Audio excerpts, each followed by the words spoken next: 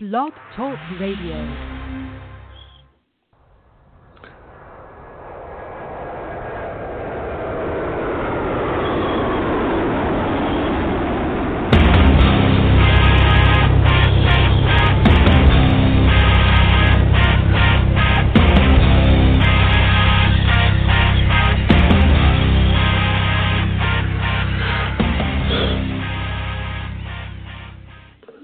Happy Friday, everybody. Welcome to the Michael Cutler Hour. I am your host, Michael Cutler. It is February the 2nd. It is 2018, and it has been a very exciting and interesting week, and I thank all of you for joining me at the end of the week so we can play that inevitable game of catch-up.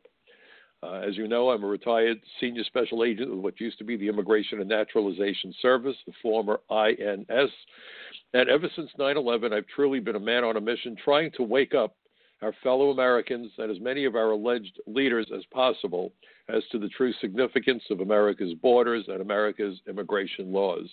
For too many years, politicians and globalists have tried to convince Americans that our borders were insignificant and that our immigration laws were purely about going after people who washed dishes, worked on farms, and did other menial labor. In point of fact, our borders and our immigration laws are an integral part of virtually every challenge and threat that America and Americans face. I want you to think of it from a unique perspective. The 5 branches of the U.S. Armed Forces all have a common mission. Their common mission is to keep America's enemies as far from our shores as possible. During the Second World War, the Nazis sent saboteurs. Today, I guess we would use the term spies or terrorists to the United States. On U-boats. And they had to get past our U.S. Navy in order to achieve this, and they dropped off some of these saboteurs on Long Island and in Miami, in Florida, at least. I don't know if it was Miami, but along the Florida coast. Today, we're seeing terrorists enter the United States by landing in international airports or perhaps running borders or perhaps through the seaports. But if you look at the 9/11 Commission report, first and foremost, the method of entry of choice was to come through an international airport.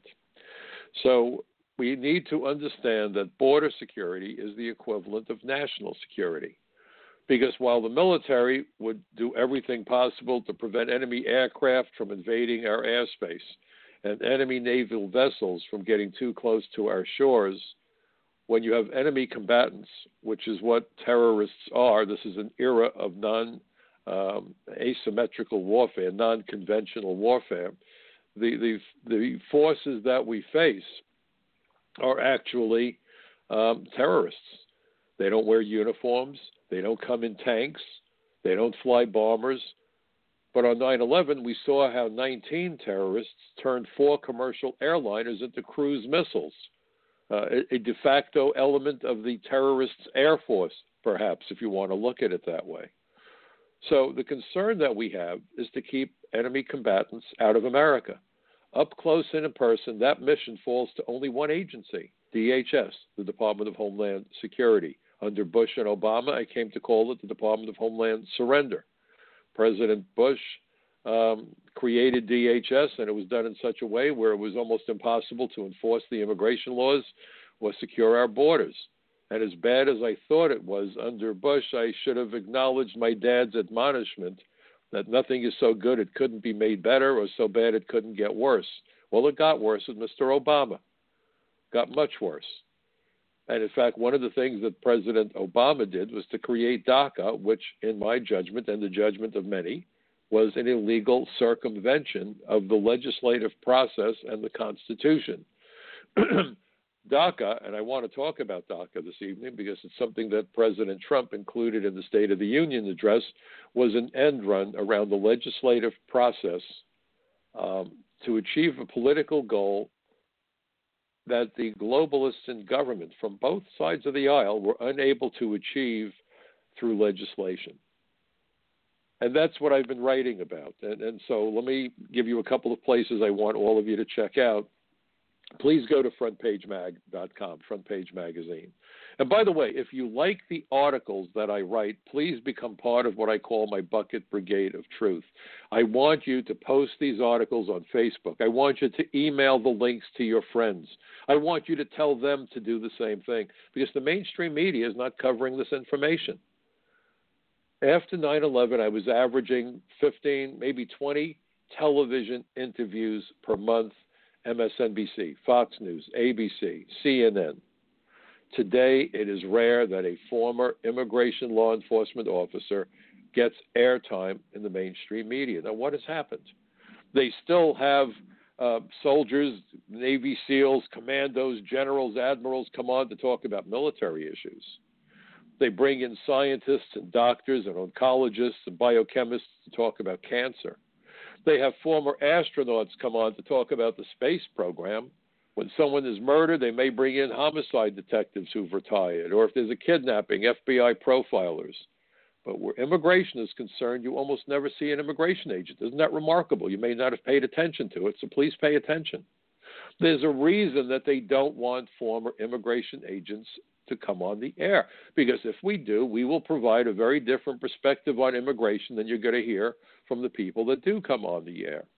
And one of the things you may not know about is something known as the pre-interview. For those of you who've never been invited on a TV show, depending on the program, you will get the producer call you up, or a booker, and they say, Mr. Cutler, we're going to be having a conversation today about fill in the blank. And if you came on the program, what do you think you would want to say? And I can guarantee you that if they don't like what they're hearing that you plan to talk about, doesn't matter if you're a recognized expert, if it doesn't coincide with the narrative being pushed by that network, by that program, you don't get on the program. And they all use the same phrase. Wow, that's really interesting, Mr. Cutler, but I think we're going in a different direction today. Absolutely astonishing. I can tell you I was on a program a while back. I'll leave the name of it out. The program isn't even on anymore, and the woman who hosted the program is no longer even with that network. But I was invited to come on a show, and I'd been with this woman on several other broadcasts to talk about immigration, and everybody was very happy with what I had to say. But during the Obama administration, as we all know, Mr. Obama had a magic phone and a magic pen. And so he would keep on issuing executive orders that undermined border security and immigration law enforcement. Okay? No secret. We all know that was happening. And I got this call from this producer, and she said to me, would you like to come in and talk about it? I said, absolutely. Be delighted. Great. What do you think you'd want to say? I said, well, you know what? What he's doing is undermining the rule of law and the Constitution. And the producer said, yes, that's excellent. I said, he's undermining public safety and evading or ignoring the findings and recommendations of the 9/11 Commission. She said, wait one moment. Where are you getting that from? Well, I read the appropriate section of the 9/11 report, or perhaps the 9/11 Commission staff report on terrorist travel, also an official document. That latter report, by the way, was prepared by the attorneys and federal agents assigned to work with the 9/11 Commission. It was published by the government printing office, certainly an official document. And I read the appropriate section. And she said, wow, that's really interesting, but I don't think we're there yet. Well, where's there? She wouldn't answer me. She said, let me get back to you. Well, I called back later on because I hadn't heard from them, and she said, oh, we figured that if we didn't call you back, you would figure that we weren't going to have you on. I said, great. So the person who did come on focused on undermining rule of law and the Constitution, ignored public safety, national security. I was astonished. And it angered me because immigration is about national security. If you read the 9/11 Commission report, and those of you familiar with my work, you know that I provided testimony to the 9/11 Commission, that I've been before numerous congressional hearings in the House and Senate, primarily to discuss the nexus between immigration failures and public safety, criminal activity, and the threat of terrorism. And so it was frustrating. And several months later, we had the attack at San Bernardino, California. A woman with a K-1 visa, we all know the dreadful story, killed a bunch of her former co-workers who had thrown a party for her when she gave birth. I mean, talk about knifing your friends in the back. They shot their friends in the back. and the bloody scene was unbearable. And I was in a state of rage. And so I called up that booker, and I did not want to talk to her. I just wanted to leave her a message. I had absolutely less than zero desire to have a conversation with her. And so the message I left her was, this is Mike Cutler. I'm sure you remember me. A while back, when I tried to link immigration with national security and public safety, you told me we're not there yet. So here's a question that you need to consider and answer, not for me, but for you. When you look at the bloody carnage, when you look at the grieving family members, when you see the wounded, when you see the blood-spattered hallways, the question that you need to ask yourself is, are we there yet? And I hung up the phone. Immigration is an integral part of the war on terror. And yet you would never know it because the globalists from both parties are doing everything in their power to make Americans forget about the role of immigration in 9/11, San Bernardino, the Boston Marathon, the bombing of at the Times Square, Faisal Shahzad, the Times Square bomber. And DACA plays into this. And that's why I've written articles for Front Page Magazine. This is what I wrote about for The Social Contract.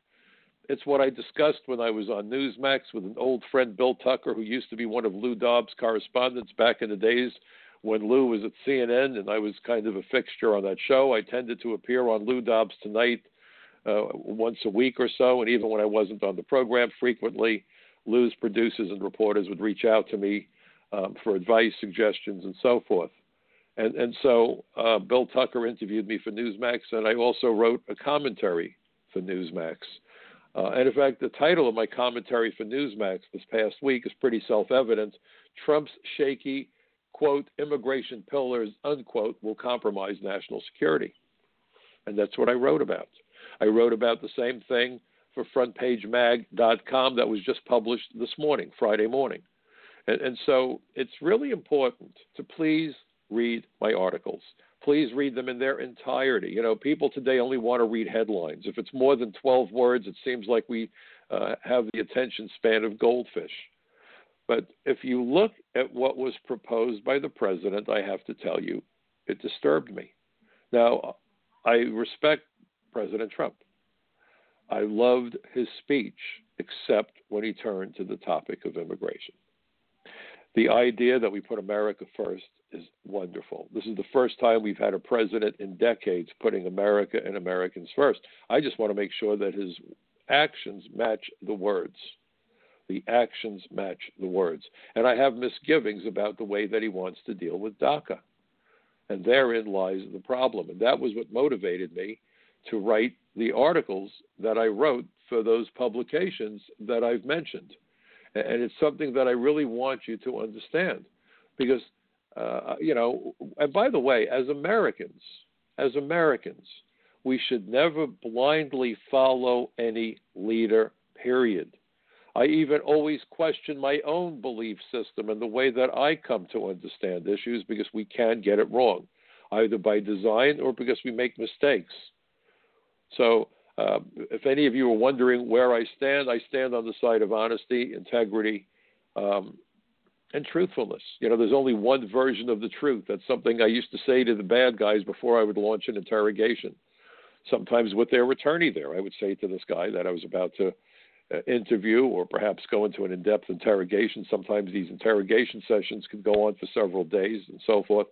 But I would say to them at the outset, there's only one version of the truth, so don't waste my time. Let's get to the truth because there's only one version of it. And that's the case here also. And we need to be mythbusters and dispel this nonsense that anybody who would dare suggest that we protect our borders, scrutinize people who want to enter America, we get labeled anti-immigrant. That is one of the biggest lies in the world. But there are so many lies being told where immigration is concerned. If you want to be careful about who you let in, you're being prudent. You know, when you buy a house, generally the front door has a sturdy lock, a doorbell or some other signaling mechanism, and a peephole. Now, why? Because we make conscious decisions about whether or not to permit strangers to enter into our homes because we're concerned about our safety. When I worked as an immigration inspector at Kennedy Airport at the very beginning of my career with the old INS, I explained in my deposition in support of Arizona when they were sued by Obama's Justice Department. I described my 4-year stint sitting in that immigration inspection booth at Kennedy Airport as the time when I had my eye to the peephole on America's front door. And our immigration laws have absolutely nothing to do with race, religion, or ethnicity. Lots of lies being thrown around, lots of accusations. We had a nitwitted congresswoman, nitwitted piece of trash, I don't know what else to say, who equated ICE agents with the Gestapo. Believe it or not, words have impact. I'm an American. I'm a retired INS agent. I proudly carried that badge for 30 years. I'm Jewish, and I was named for my grandmother who was killed by the Nazi SOBs in Poland. How in the world do you think it makes Mike Cutler feel to have a member of the United States Congress refer to men and women who put their lives on the line to go after people who pose a threat to our safety and national security as the Gestapo? And the impact that this has is that assaults on immigration agents are double what they were just a couple of years ago. This war on law enforcement by politicians, by these alleged demagogues, these masters of the universe who probably can't cross the street without an aide assisting them. When you stand up there and start spewing that kind of trash, you're endangering the lives of those agents, and at the very least, you're undermining their ability to do their jobs effectively. And if you look at the 9/11 Commission report, they made it very clear. 9/11 and other terrorist attacks could only take place because of multiple failures of the immigration system. So how in the world a member of the United States Congress could make that kind of a claim, that kind of an insult, and it's worse than an insult, about men and women in law enforcement who are our thin line against those who would kill us and hurt us? It enrages me beyond words, and I hope that this piece of trash is sent packing at the next election come November. I was proud to be an immigration agent. And I understand that sometimes when people come here and they're desperate, you might feel bad about deporting an individual. But when you look at the numbers, and forget that 11 million figure, that's garbage. We probably have 30 or 40 million illegal aliens in the country. It's about displacing American workers. And please don't fall for the nonsense that they take the jobs Americans don't want. Tell that to the computer programmers who've lost their jobs to aliens with H-1B visas. Tell that to construction workers, tradesmen who've lost their jobs to illegal aliens who do day labor. My dad was a tradesman. He was a plumber. It was either a 4 or 5 year apprenticeship. They didn't just hand my father a wrench and said, have at it. But day laborers go out there very often doing work that should only be done by a tradesman. And God help the hapless homeowner who buys the house assembled by some guy who has no clue as to what he's doing. We all suffer because of that level of greed, and the greed just keeps getting worse. And so when Donald Trump stood up and said, we're going to make sure that American hands do the jobs in America, it was a breath of fresh air. And I want to believe that he really means that. But I have got to tell you that when he talked about his 4 pillars for immigration reform, if you're listening, Mr. President, you stopped me dead in my tracks. Dead in my tracks. And here's the reason. Obama's program, as I started to say in the beginning, his DACA program, was a fraud. When he said that Congress failed to act, if you remember that speech he gave June the 15th, 2012 in the Rose Garden, and 2 days later Fox News published my op-ed, I said that what the president referred to as prosecutorial discretion should properly be called prosecutorial deception. The whole speech was deception. Congress failed to act, so I'm acting. How did Congress fail to act? What Congress failed to do was to approve comprehensive immigration reform. I wrote an op-ed for the Washington Times after I testified before 3 House hearings and 1 hearing before the Senate Judiciary Committee. I compared those hearings with the countdown of the launch of the Space Shuttle Challenger. And I said the reason for the countdown when they launched the Space Shuttle is for the experts to weigh in as to whether or not they should go forward with the launch. The purpose for the hearings in Washington is for the experts to weigh in as to whether or not they should go forward with legislation. And I said, think what happened when they launched Challenger against the best advice of their experts on that cold January morning in 1986. 73 seconds after liftoff, the Challenger was ripped to shreds by an exploding fuel tank. It turned out that the O-rings in the extreme cold of launch that morning weren't able to stop the hot gases from getting past the O-rings and acted kind of like a torch and cut into that big fuel tank that the shuttle was attached to, and it blew up. I said, but now it's not 7 astronaut lives hanging in the balance, but 300 million plus American lives. And if we're going to be honest about comprehensive immigration reform, let's call it what it truly is. I gave it a new name. I called it the Terrorist Assistance and Facilitation Act. Senator Jeff Sessions, he was a senator from Alabama back then, liked it so much he quoted me from the floor of the Senate on 3 separate occasions and then sent me a certificate wherein he said that it was his belief that his ability to use my words persuaded his colleagues in the Senate to vote down bad legislation. So voting down bad legislation is not a failure to act. The parent who says to his kid, no, you can't go play ball until you do your homework, isn't a failure to act. The parent is demonstrating good parenting skills, and a Congress that votes down bad legislation is demonstrating this principle of checks and balances that is the hallmark of our form of government. This is not a dictatorship. And maybe it frustrates people. Maybe it frustrates the president that he doesn't get his way, but that's how democracy works. Someone once said that a democracy is the most inefficient form of government, but it's the best one yet devised. And before someone out there gets crazy and says this isn't a democracy, it's a republic, go away. I don't care. The process is a democratic process. We can split hairs later on. Let's focus on what's really involved here, folks. The voice of the people, as articulated by the Congress, was to vote down terrible legislation, and I was relieved when they did. Mr. Obama wasn't, and that for him was a failure to act. Now, they weren't done. They tried again. Didn't work. Then they tried the DREAM Act. The DREAM Act had nothing to do with children. Let me repeat that. The DREAM Act had nothing to do with children. I'll repeat it another time. The DREAM Act had nothing to do with children. It was hypocrisy in action. By the way, if you dare use the word alien, boy, oh boy, they want to rip your heart out because you're a hater, you're a bigot, you're a xenophobe, you're awful, you're a nativist, you're a racist. Did I leave anything out? The A in dreamer is alien, alien minor. How in the world does this despicable, disgusting, awful word somehow become acceptable, that it's an integral part of the acronym DREAM Act? Because when it supports the bogus narrative, everything is in. Everything is wonderful.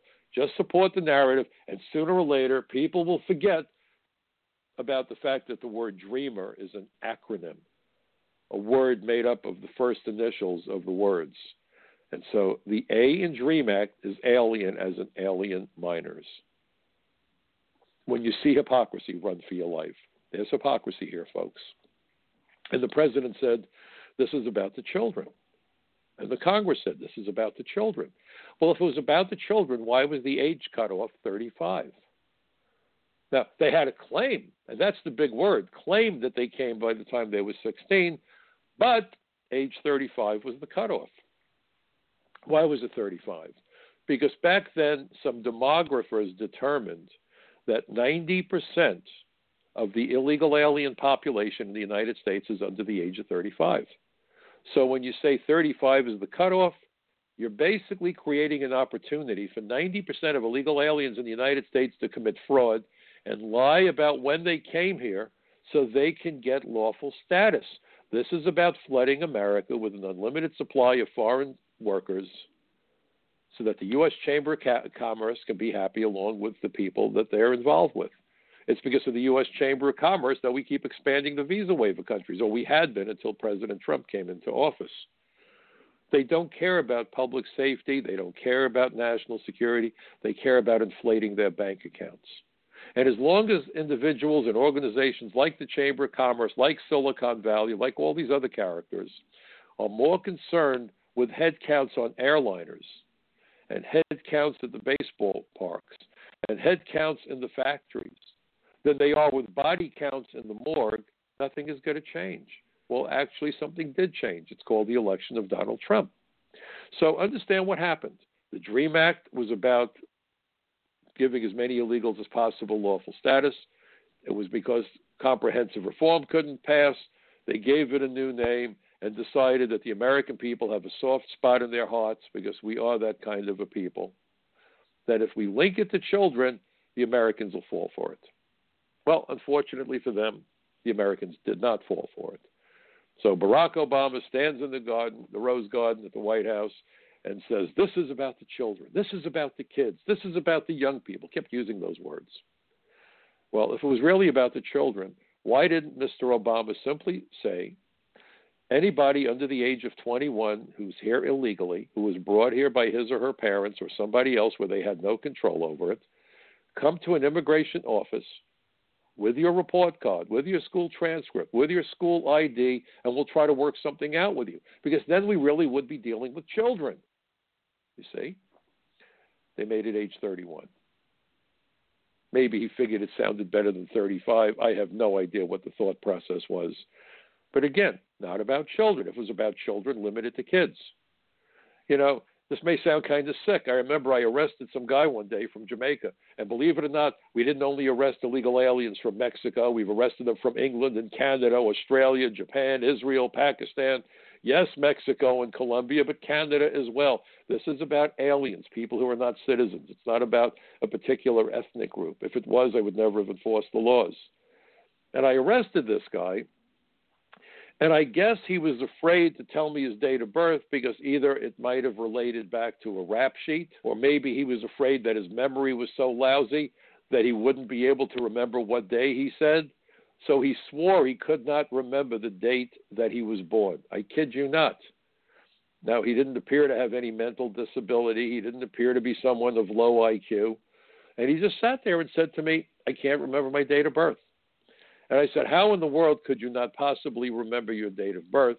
And his answer knocked me almost off my chair. Everybody in the office within earshot couldn't stop laughing. He said, it's easy to explain why I can't remember my date of birth. Are you ready, folks? He told me he couldn't remember his date of birth because he was born at a young age. I kid you not. Think of that.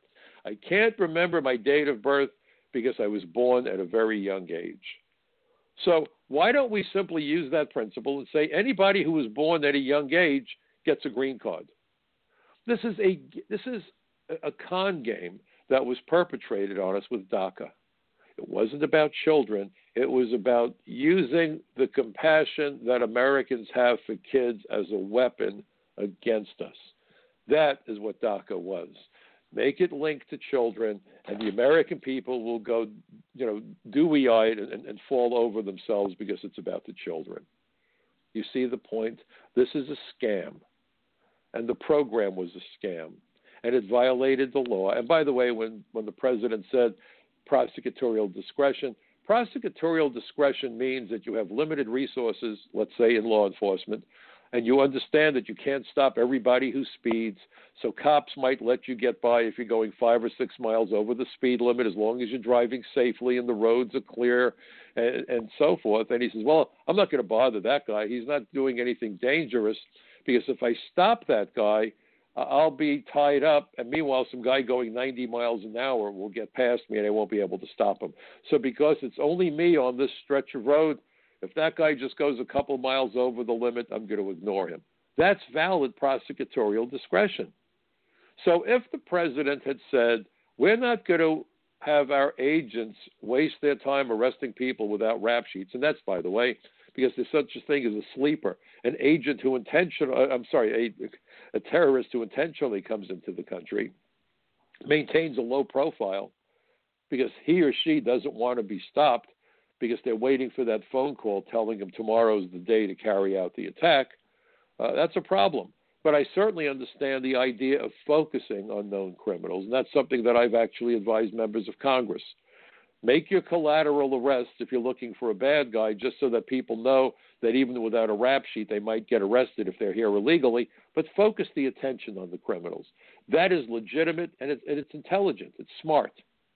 But don't forget the collateral arrest. The people you encounter who are here illegally, they need to be taken into custody only because people need to know that there's a deterrent. Violating the border in and of itself is a serious enough offense.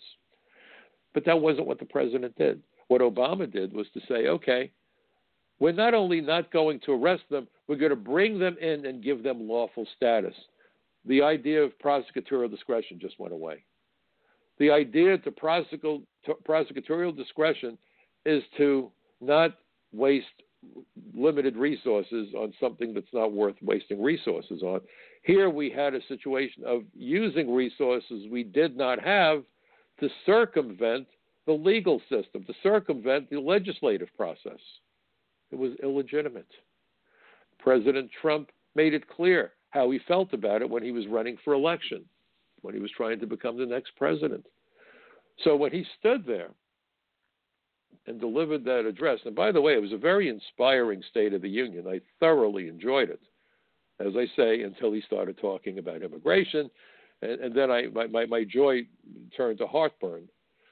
But he came out with these 4 pillars, and it kind of rattled me. Let me read the 4 pillars to you if you haven't seen it. And again, if you go to my article in Newsmax, you'll find the actual 4 pillars. If you go to my article on Front Page Mag, I've included a section from the 9/11 Commission staff report that lays out how this proposed program, it runs 180 degrees in the opposite direction from the findings of the 9/11 Commission. And by the way, the whole point to the 9/11 Commission was to prevent future attacks. When an airplane crashes, the NTSB and the FAA comes out because they want to know, why did the plane crash? And if you could figure out why the plane crashed, then maybe we can do things differently so it doesn't happen again. Maybe it's pilot error. Maybe the air traffic controllers did something wrong. Maybe there's a faulty part on the airplane. Maybe maintenance isn't being done properly. There's all kinds of possibilities, and that's why they do an investigation, and then they issue regulations and tell people, well, you got to do the maintenance differently, or you have to fly the airplane differently, or whatever it is, addressing what happened. When Challenger blew up, I mentioned it earlier, they convened a commission to figure out why it blew up. The same thing when Columbia disintegrated, Shuttle Columbia, when they found that some foam came off the shuttle's fuel tank and punched a hole in the leading edge of the wing of the space shuttle, so that hot gases ultimately entered through that opening and destroyed the shuttle. So that was the whole point to those commissions. What went wrong? Let's change how we do things so it doesn't happen again. My dad used to say to me, there's no mistakes in life, only lessons if we learn from what goes wrong. But to repeat the same mistakes repeatedly is not acceptable. Well, this is what we're doing now. But let me, without further ado, read what President Trump had to say during the inaugural address. The first pillar of our framework generously offers a path to citizenship for 1.8 million illegal immigrants who were brought here by their parents at a young age. That covers almost 3 times more people than the previous administration. Under our plan, those who meet education and work requirements and show good moral character will be able to become full citizens of the United States. So let's just take that first sentence, which gave me the greatest cause for pause. I don't know where he came up with 1.8 million. The Migration Policy Institute, and I wrote an earlier article about this for Front Page Magazine, came up with a figure of 3.6 million, roughly double what the president came up with. Who's right, who's wrong, I don't know. But I can tell you that I spoke to a couple of members of Congress on the Hill. I'm fortunate that there are a couple of members who will give me their cell phone numbers, and I call them on the same phone that their families call them on. I called one member up, and he was angry. And he said, I just walked out of a closed-door session, Mike, and we were told by our leadership that this could be 3.6 million. So is it 1.8? Is it 3.6? Who knows? Who knows? Now, understand that if we do this illegal program created by Mr. Obama will become legitimized under Trump. Forgive me, it's been a long day. Why in the world would the president want to do that? If it was wrong to create DACA in the first place, why do you want a program that, by President Trump's own admission, would involve 3 times as many illegal aliens? That's a problem. Now, I know the president said that they have to demonstrate good moral character, but here's the problem. 1.8 million applicants, there won't be interviews and field investigations. You're going to run a name that they've given you. It may or may not be their real name. Remember, they're undocumented. Let's use that word now. They're undocumented. We don't know when they entered the country. They're going to claim they came in before they were 16. But what if they came here 3 weeks ago when they're 30 years old and said, I came in, when I was 14 years old? How do you prove it? School records? There's no biometric there. This is an invitation to identity theft. What if the guy says, well, I've been using 8 different false aliases because I was on the run from immigration, so I didn't want anyone to know who I was, so I kept switching off names. I'm not sure what name my parents enrolled me in school. I guarantee you that guy will be approved. It takes minutes to approve an application. It can take days to deny an application. If you provide a quota to these employees of Citizenship and Immigration Services, and they have to, you have to be evaluated. And what they're probably going to do is what they've done all along. Remember, this is national security. The work you do is important. Oh, and by the way, you better move 12 applications a day. Well, guess what? If you want to meet the quota of 12 a day, maybe you can deny 1 application every month or 2. How do I know? I was an adjudications officer for a year. See, the advantage I have, folks, is I did these jobs myself. I didn't read about it. I didn't have someone explain it to me, so I was there. I was an inspector for 4 years. I was an adjudications officer for a year doing marriage interviews like you've seen on TV. And then I was a special agent for 26 years, and I rotated through all the squads within the investigations branch.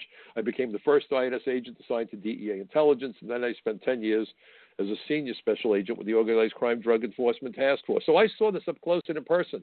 I was there when the Reagan amnesty of 86 was enacted. I saw the disaster this created for us.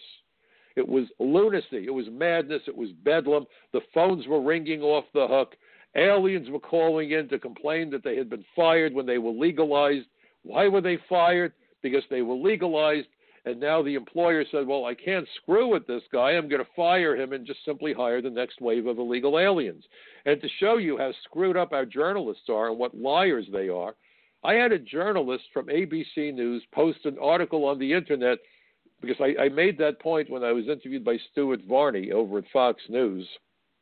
I was in Washington. This was in 2013, delivering a speech, and there were many others there. Ted Cruz was there, Jeff Sessions, Steve King. I was honored to be on that stage. And afterwards, I was interviewed by satellite by Stuart Varney. And I said, here's one of the problems.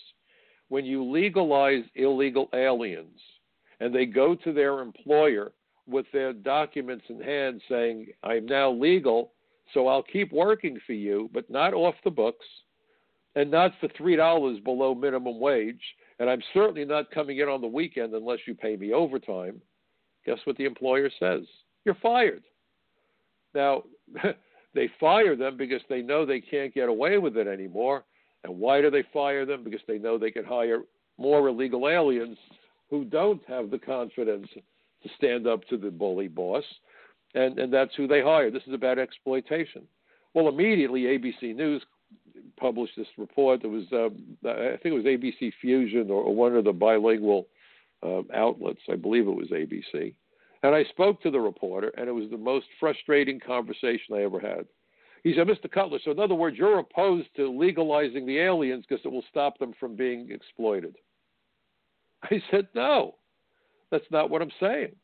Of course, it's going to stop them from being exploited, but it will mean that the employers will just hire the next wave of illegal aliens that they can exploit.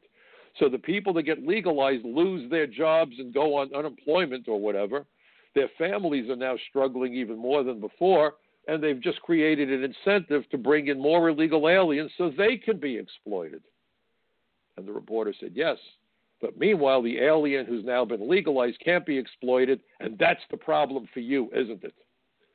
Well, after 3 times of dancing the same dance, I suggested that reporter attempt an anatomical impossibility. Use your imagination. But that's how the news twists the story. I don't want anyone to ever be exploited.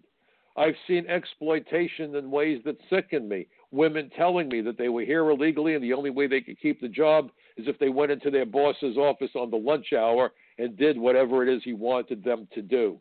You want to talk about sexual harassment? This is sex by coercion. I would call it rape, actually. They were desperate for the job. That's the kind of crap. I've gone into factories that had closed fire escapes. Think of the Triangle Shirtwaist Factory fire. No air conditioning. Filthy fans blowing dust and garbage around, and it's 90 degrees outside the factory, and it's 120 degrees in the factory, but the wonderful boss is sitting in an air-conditioned office with 3 air conditioners going full tilt, so you could see your breath in his office, but when you walked out on the factory floor, you saw flying dust and 120-degree heat. So, no, it's not about not wanting to stop exploitation. It's simply about understanding the mechanics. If you prevent the legalized from keeping their jobs because there's a ready supply of illegal aliens, all that we've done is encourage a massive inflow of illegals. And by the way, since that wonderful Reagan amnesty, and I'm being sarcastic, we had the greatest influx of illegal aliens in the history of the United States. But the reporters like to twist the story. So now we have President Trump, and he's talking about 1.8 million without explaining where he got the number from. We're talking about 1.8, and you have the Migration Policy Institute saying 3.6. And what happens if it turns out to be 5 million? What happens if it turns out to be 6 million, 8 million, 9 million? We don't know. People that have not yet arrived in the United States would be eligible to apply. And without a face-to-face interview, without anyone able to do field investigations for millions of people, you just can't do it. This is Lucy at the Bonbon Factory on steroids, if you remember I Love Lucy. Or if you remember the guy with the spinning plates. Boy, I'm really showing how old I am. He used to come on the Ed Sullivan Show, and he would spin those plates on these slender sticks that were flexible. And he had to keep running from one stick to the other to keep them spinning, so centrifugal force would keep the plates in the air. And if he didn't work fast enough, one of those plates would crash to the ground and break. Well, that's like the applications. You've got to move them so quickly, and what does that mean? Well, there's an inverse relationship between speed and accuracy. Now, if you remember, after 9/11, we were constantly told, in order to be successful, the terrorists only got to get it right once. We've got to be right 100% of the time. Every alien who gets a visa creates an opportunity for the terrorists to get it right that one time that they're looking for. Most of the aliens who've attacked us were admitted legally. Most of the aliens who attacked us were granted lawful status. The Tsarnaev brothers got political asylum. They both got green cards. One became a citizen. Faisal Shahzad, the Times Square bomber, came on a student visa, got married, got a green card, became a U.S. citizen less than a year or about a year before the attack.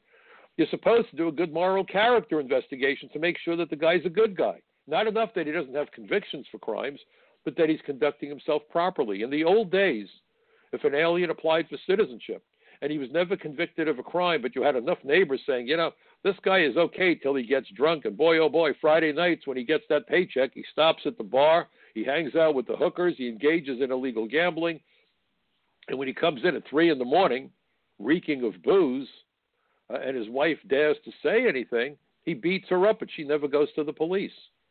He threw his son's dog out the window one day because he was drunk and angry at his son. Well, if you had enough people corroborating that kind of stuff, you wouldn't naturalize the guy because clearly he was not demonstrating good moral character. Under the Clinton administration, forget about it. They simply said, let's naturalize everyone, even at times when fingerprints didn't come back in time. Go look up Citizenship USA, CUSA, C-U-S-A. Look at the Clinton administration. Look at the investigation conducted by the General Accountability Office and the Office of Inspector General, Internal Affairs. 1.1 million aliens rush through the system quicker than you-know-what goes through a goose. They came with all sorts of visas and so forth, and then they become citizens, and no one has a clue as to who half these people were, and we naturalized them. Chuck Schumer was the advocate for agricultural amnesty in the 86 Reagan amnesty, the Immigration Reform and Control Act. Well, guess what?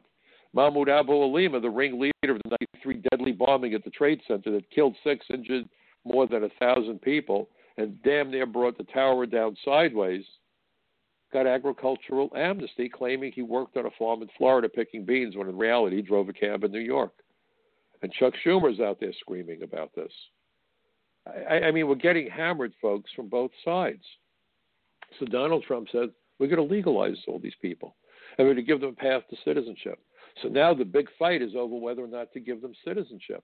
Well, citizenship, of course, amps up the ability of these folks to operate because they now have two passports. They keep their old passport. But I will tell you that many terrorists who've attacked us did not bother with getting citizenship, because the 9/11 Commission report made it clear that simply giving someone an application while it's being adjudicated, the terrorists were free to move around the country, go to school, get money, make contacts, acquire materials, and carry out a terrorist attack. Not my words. It's right in the 9/11 Commission staff report. It's right in the 9/11 Commission report as well. There was nothing in the president's speech, by the way, about going after employers of illegal aliens, nothing in the speech about going after sanctuary cities. My goodness, there could have been a sentence about that. So I think I've explained why I'm worried about the legalization program. What I don't understand is why the president simply didn't say, look, if you were processed for DACA, this shouldn't have happened, but we understand that you folks are putting down roots. Maybe you've got a job. Maybe people are depending on you. We're going to try to be fair about this. If you got your application, if you were approved, we'll take care of you. Why in the world is President Trump willing to triple the number of aliens, and we don't even know where that number of 1.8 came from? It's problematic. Now, he may well have a great answer, and I'm waiting for the answer. But I'm not sure. And nobody should be sure. We have to make our leaders accountable. The problem we have today with our politicians is nobody makes them accountable. We are lousy employers. They're our employees. Make them accountable, you see. Now, the second pillar fully secures the border. That means building a wall on the southern border, and it means hiring more heroes like CJ. CJ was an ICE agent. Well, I'm in favor of that because we need many more ICE agents to keep our communities safe. Crucially, our plan closes the terrible loopholes exploited by criminals and terrorists to enter the country, and it finally ends the dangerous practice of catch and release. Well, we had catch and release not only on the border, but within the interior of the United States. I hope he means more jail space. I hope he means more agents. Hope is not a strategy, but let's give him the benefit of the doubt. But I have a problem with the statement that the second pillar fully secures the border. How many border states do we have, folks? This nonsense that we have 4 border states, California, New Mexico, Arizona, Texas, bogus. We are a nation of 50 border states. We have a Canadian border as well as the Mexican border. We have 95,000 miles of coastline, and we have international airports in all of the states. Those are all border states. New York State hits the trifecta. We share our border with Canada. We share we don't share, but we have access to seaports and coastline, and we have international airports. Is New York going to be made secure by the wall on the border? Not hardly. Do we need to build a wall? Yes, I'm a big proponent of the wall, but I come to compare a wall on the border with a wing on an airplane. Without a wing, the airplane doesn't fly, but a wing by itself goes nowhere. So I want him to fully secure the Mexican border, but he didn't say the Mexican border. He said the second pillar fully secures the border. How about the borders? No word about that. Why do we still have a visa waiver program? Now, I understand that the president wasn't about to talk about everything, but please understand that as far as I'm concerned, this is kabuki theater. This is kabuki theater. If you're really certain and determined to secure the borders, please don't tell me a wall on the border is going to prevent aliens from coming in through Canada or stowing away on ships or entering at airports and violating the terms of their admission. And we know that the process by which aliens are granted lawful status has many flaws in it. And yet the president is willing to use this dysfunctional agency of Citizenship and Immigration Services and have them process millions more applications for DACA people. And they're already doing 6 million applications or more per year over there. They're up to their eyeballs in paper. This isn't going to work out. Then he said the third pillar ends the visa lottery, a program that randomly hands out green cards without any regard for skill, merit, or the safety of our people. It is time to begin moving toward a merit-based immigration system, one that admits people who are skilled, who want to work, and who will contribute to our society, and who will love and respect our country. I agree. But we got to make certain that by bringing in foreign workers that he described, that we are careful to do investigations to make certain that none of these willing foreign workers displace American workers. Again, how will that be accomplished? How many of those applications will you be able to scrutinize to make certain that some employer isn't simply gaming the process so he can get rid of Americans and hire people from other countries whose only claim to being exceptional workers is that they're willing to work for exceptionally low wages under exceptionally adverse conditions. And this isn't just about illegal aliens, folks. You're seeing it in the computer industry, bringing in workers from India who work for much, much less than their American counterpart. If that's what the president has in mind, we're back to square one, and we're undermining American high-tech workers, and that's what Alan Greenspan called for. Greenspan referred to high-tech American workers when he testified for Chuck Schumer on April 30th, 2009, referred to high-tech American workers, the high-skilled American workers, as the privileged elite. I kid you not, earning a wage premium because they were being shielded from foreign competition. And Greenspan went on to say that if we could only get rid of that shield for the American workers, we could greatly reduce wage inequality and thereby eliminate or greatly reduce the difference in wages between Americans with skills and those with lesser skills, the engineered destruction of the middle class. So again, I want to know what Mr. Trump's plan is. Now, again, this is a State of the Union. It's not law. I haven't seen the details, and the devil is truly in the details. But these are the questions that I raise. Is he trying to do the right thing? I want to believe he truly is. I think he is. But you know what Reagan said, trust but verify, you know? And then finally, he says the fourth and final pillar protects the nuclear family by ending chain migration. Well, I agree with that. Under the current broken system, a single immigrant can bring in virtually unlimited numbers of distant relatives. Under our plan, we focus on the immediate family by limiting sponsorship to spouses and minor children. This vital reform is necessary not just for our economy, but for our security and our future. Now, further on in the speech, he talked about how people that came in under chain migration committed terrorist attacks, and he noted the two recent attacks in New York City. One was fatal, where 8 people were killed by a guy in a truck who went down the bike lane, and the other where a bomb was detonated near 42nd Street in the subway system, where fortunately nobody died. But the point was, that's not the only kind of visas that the terrorists use, as I said earlier. You have the K-1 visa in San Bernardino. You have the Tsarnaevs with tourist visas and student visas. You have Faisal Shahzad, the Times Square bomber, on a student visa. So why are we simply saying that the only visas that we have to worry about are visas issued to people under chain migration? That's not accurate. The 9/11 Commission drew no such limit. They simply referred to the visa process altogether. Another word that the president used that I found disturbing was loophole. We have to end the loopholes that exploited by criminals and terrorists to enter the country. What loopholes? There are no loopholes in the law. Fraud was the issue. People lying on their applications and getting away with the lies, lying about their identities, lying about their backgrounds, lying about their affiliations with criminal or terrorist organizations. That's not a loophole. That is absolutely, positively not a loophole. That is fraud. And immigration fraud, I will go back to it again, was identified by the 9/11 Commission as the key entry and embedding tactic of the terrorists. And ironically, I was first called upon to participate in a congressional hearing on May 20th, 1997, on the issue of visa fraud and immigration benefit fraud because of 2 terror attacks carried out in the United States in 1993.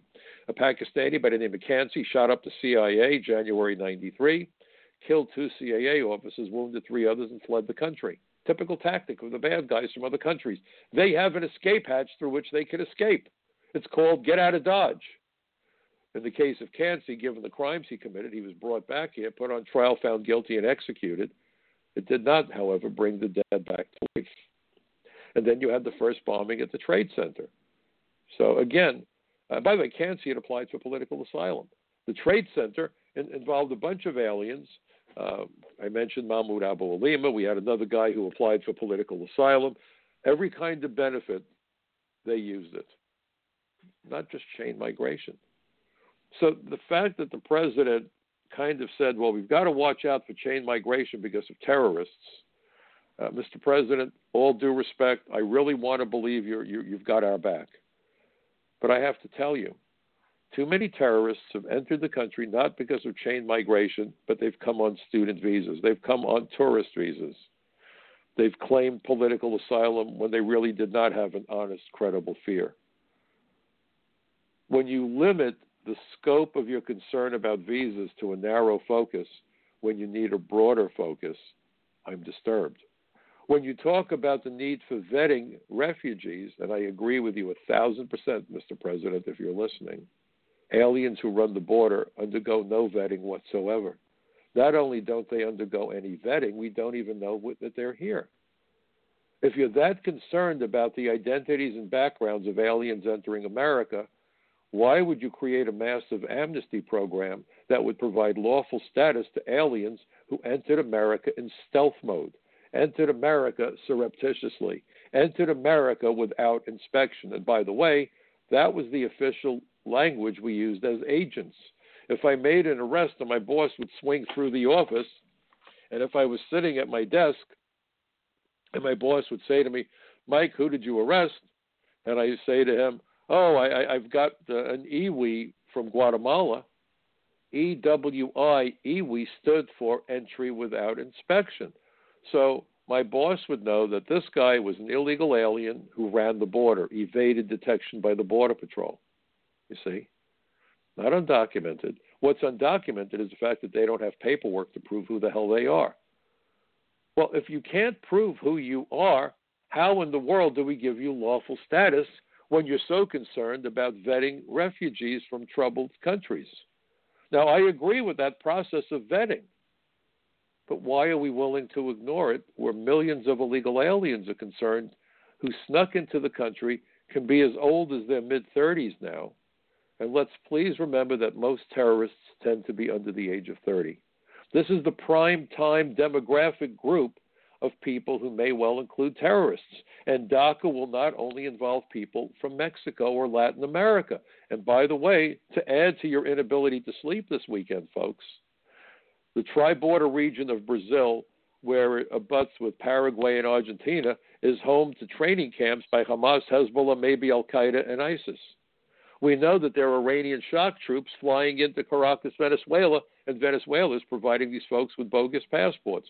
Real passports inappropriately issued to them, so Muhammad can be transformed into Miguel quite easily. And if those aliens live in Latin America for a few years, they pick up the language and so forth, it may be impossible to determine whether that person is really from Venezuela or might be from Iran. This is a dangerous program. I want to believe that somehow this is a bargaining deal. You know, the president was the master, the art of the deal, but I'm trying to figure out what the deal is. I want to believe that the president continues on with his determination to secure America's borders with an S, enforce our laws, put American workers and American lives first. I believe he's still trying to do that. I hope I'm right. But we as Americans need to question everybody. We as Americans need to reach out to our elected representatives and make certain that they understand what our concerns are. And when I can watch members of the Democratic delegation upset when the president pointed to the fact that we now have the lowest unemployment rates in America's Black and Latino communities, I wonder what their agenda is, and I wonder why Americans aren't paying attention to their reaction. And you know, I'm a registered Democrat. I'm not being partisan. I never am, folks, but I am being American. I thank you so much for joining me this evening. It's always a pleasure to get together with you at the end of the week so we can play that game of catch-up. Please go to my website, michaelcutler.net. Please go to frontpagemag.com, The Social Contract, Newsmax. Get involved. Please share my materials with as many friends as you can, by Facebook, by email, by any means possible. Please be part of my bucket brigade of truth. And please, folks, let's remember that democracy is not a spectator sport. I look forward to being with you again next week, right here on the Michael Cutler Hour. Meanwhile, I wish you all a wonderful weekend. So long, everybody.